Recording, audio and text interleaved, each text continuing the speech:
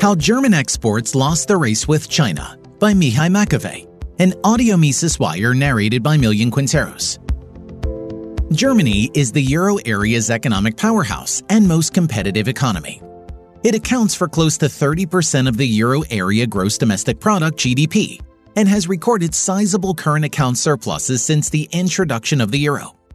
Substantial fiscal and labor market reforms in the early 2000s propelled the German economy. However, these golden days seem all gone now.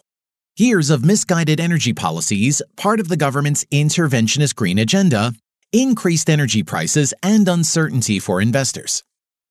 In addition, the business environment deteriorated due to heavy bureaucracy and taxation, seriously weakening Germany's productivity and output growth. The real beneficiary of Germany's economic woes seemed to be China, which has replaced it as the top global manufacturing hub and exporter. Germany's deteriorating international competitiveness. With around 13% of global exports, West Germany was the world's undisputed export leader in the 1980s. Its exports were slightly higher than that of the United States and about 10 times bigger than China's. As world trade grew strongly in the 1990s, Germany got bogged down in domestic welfare redistribution to rebuild East Germany after reunification, and missed the early globalization train. Its labor costs surged by almost 20% in the early 1990s, denting external competitiveness. Germany's share in the world exports fell from 12% in 1990 to 8.5% in 2000. China's accession to the World Trade Organization in 2001 unleashed a surge in foreign direct investment (FDI) inflows and exports and made it the world's undisputed export champion by 2010. Germany's share in global exports shrank further, falling below 7% by 2022. China has been Germany's main trading partner for 7 years now, but the trade balance with the latter turned from a surplus into a deficit of more than $80 billion last year.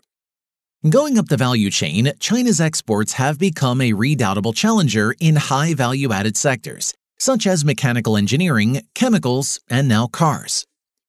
Over the last 20 years, China has surpassed Germany as the world's largest exporter in electric and information technology products, machinery, and chemical products. Moreover, China's share of European Union imports of this category of goods surged to 13% in 2022. Almost catching up with Germany's shrinking share of 15%. The most dramatic change of fortunes for German companies is taking place in the car sector. The transition to electric vehicles, EV, driven by the West's green agenda, backfired monumentally when China leapfrogged Western car makers and became the global leader in EVs. China's breakthrough did not come primarily from heavy government subsidies and pampered state-owned enterprises, as wrongly believed by mainstream pundits, but from the emergence of nimble, independent producers and from tougher competition from foreign entrants, such as Tesla. Today, German car-making giants like Volkswagen, Mercedes-Benz, and BMW are teaming up with Chinese partners to draw on the latter's superior know-how and technology in batteries, automotive software solutions, and autonomous driving. China's annual car exports surpassed those of South Korea in 2021 and of Germany in 2022, and are now on track to beat Japan's this year. How did the German economy get into trouble? Many arguments put forward by mainstream pundits have either little relevance or can be easily debunked. In the case of Japan, an aging population and a shrinking labor force are wrongly perceived as the main contributors to anemic growth rates. More than 40% of German companies are complaining about shortages of skilled labor despite a high employment rate. Job vacancies also reached a new record last year. Despite shrinking projections, however, the active population has increased over the last 2 decades by more than 5 million people, helped by immigration.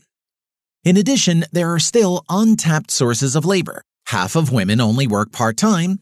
Workers can retire already at the age of 63 under an early retirement scheme. And Germans work among the fewest hours per year on average compared to other countries, according to the Organization for Economic Cooperation and Development. About a quarter less than Americans and almost 40% less than the Chinese. The shortage of skilled workers is actually driven by poor skills and the lack of work incentives rather than a falling number of workers. Companies report that the quality of young apprentices has deteriorated steadily. The famous German dual vocational training system seems to be in a crisis due to a misguided focus on academic education. Even the number of tertiary education graduates is significantly below the EU average. What seems to be the Achilles heel for German competitiveness is the stagnation of labor productivity growth. Since the late 2000s, the output per hour worked has barely increased due to underinvestment in physical and human capital. For some time, Germany coped with this problem through wage restraint. However, since the euro crisis, nominal unit labor costs have been rising faster than in the rest of the eurozone, rendering Germany's exports more expensive.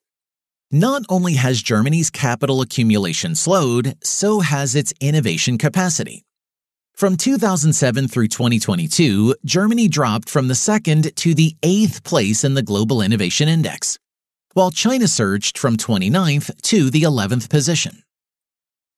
Weak productivity growth stems from a sizable slowdown in investment. Germany's investment ratio to GDP fell by about 10% from 1980 to 2022. Mainstream analysts pin this down to chronic public underinvestment in transport and digital infrastructure, allegedly due to fiscal restraint and a debt brake introduced in the Constitution in 2009. However, the debt rule was often circumvented with the setup of off-balance sheet funds. In addition, a significant part of the planned public investment, part of a lavish total budget envelope of 50% of GDP, goes unspent because of a slow process of planning, approving, and executing investment projects. Underinvestment by private companies seems even more accurate.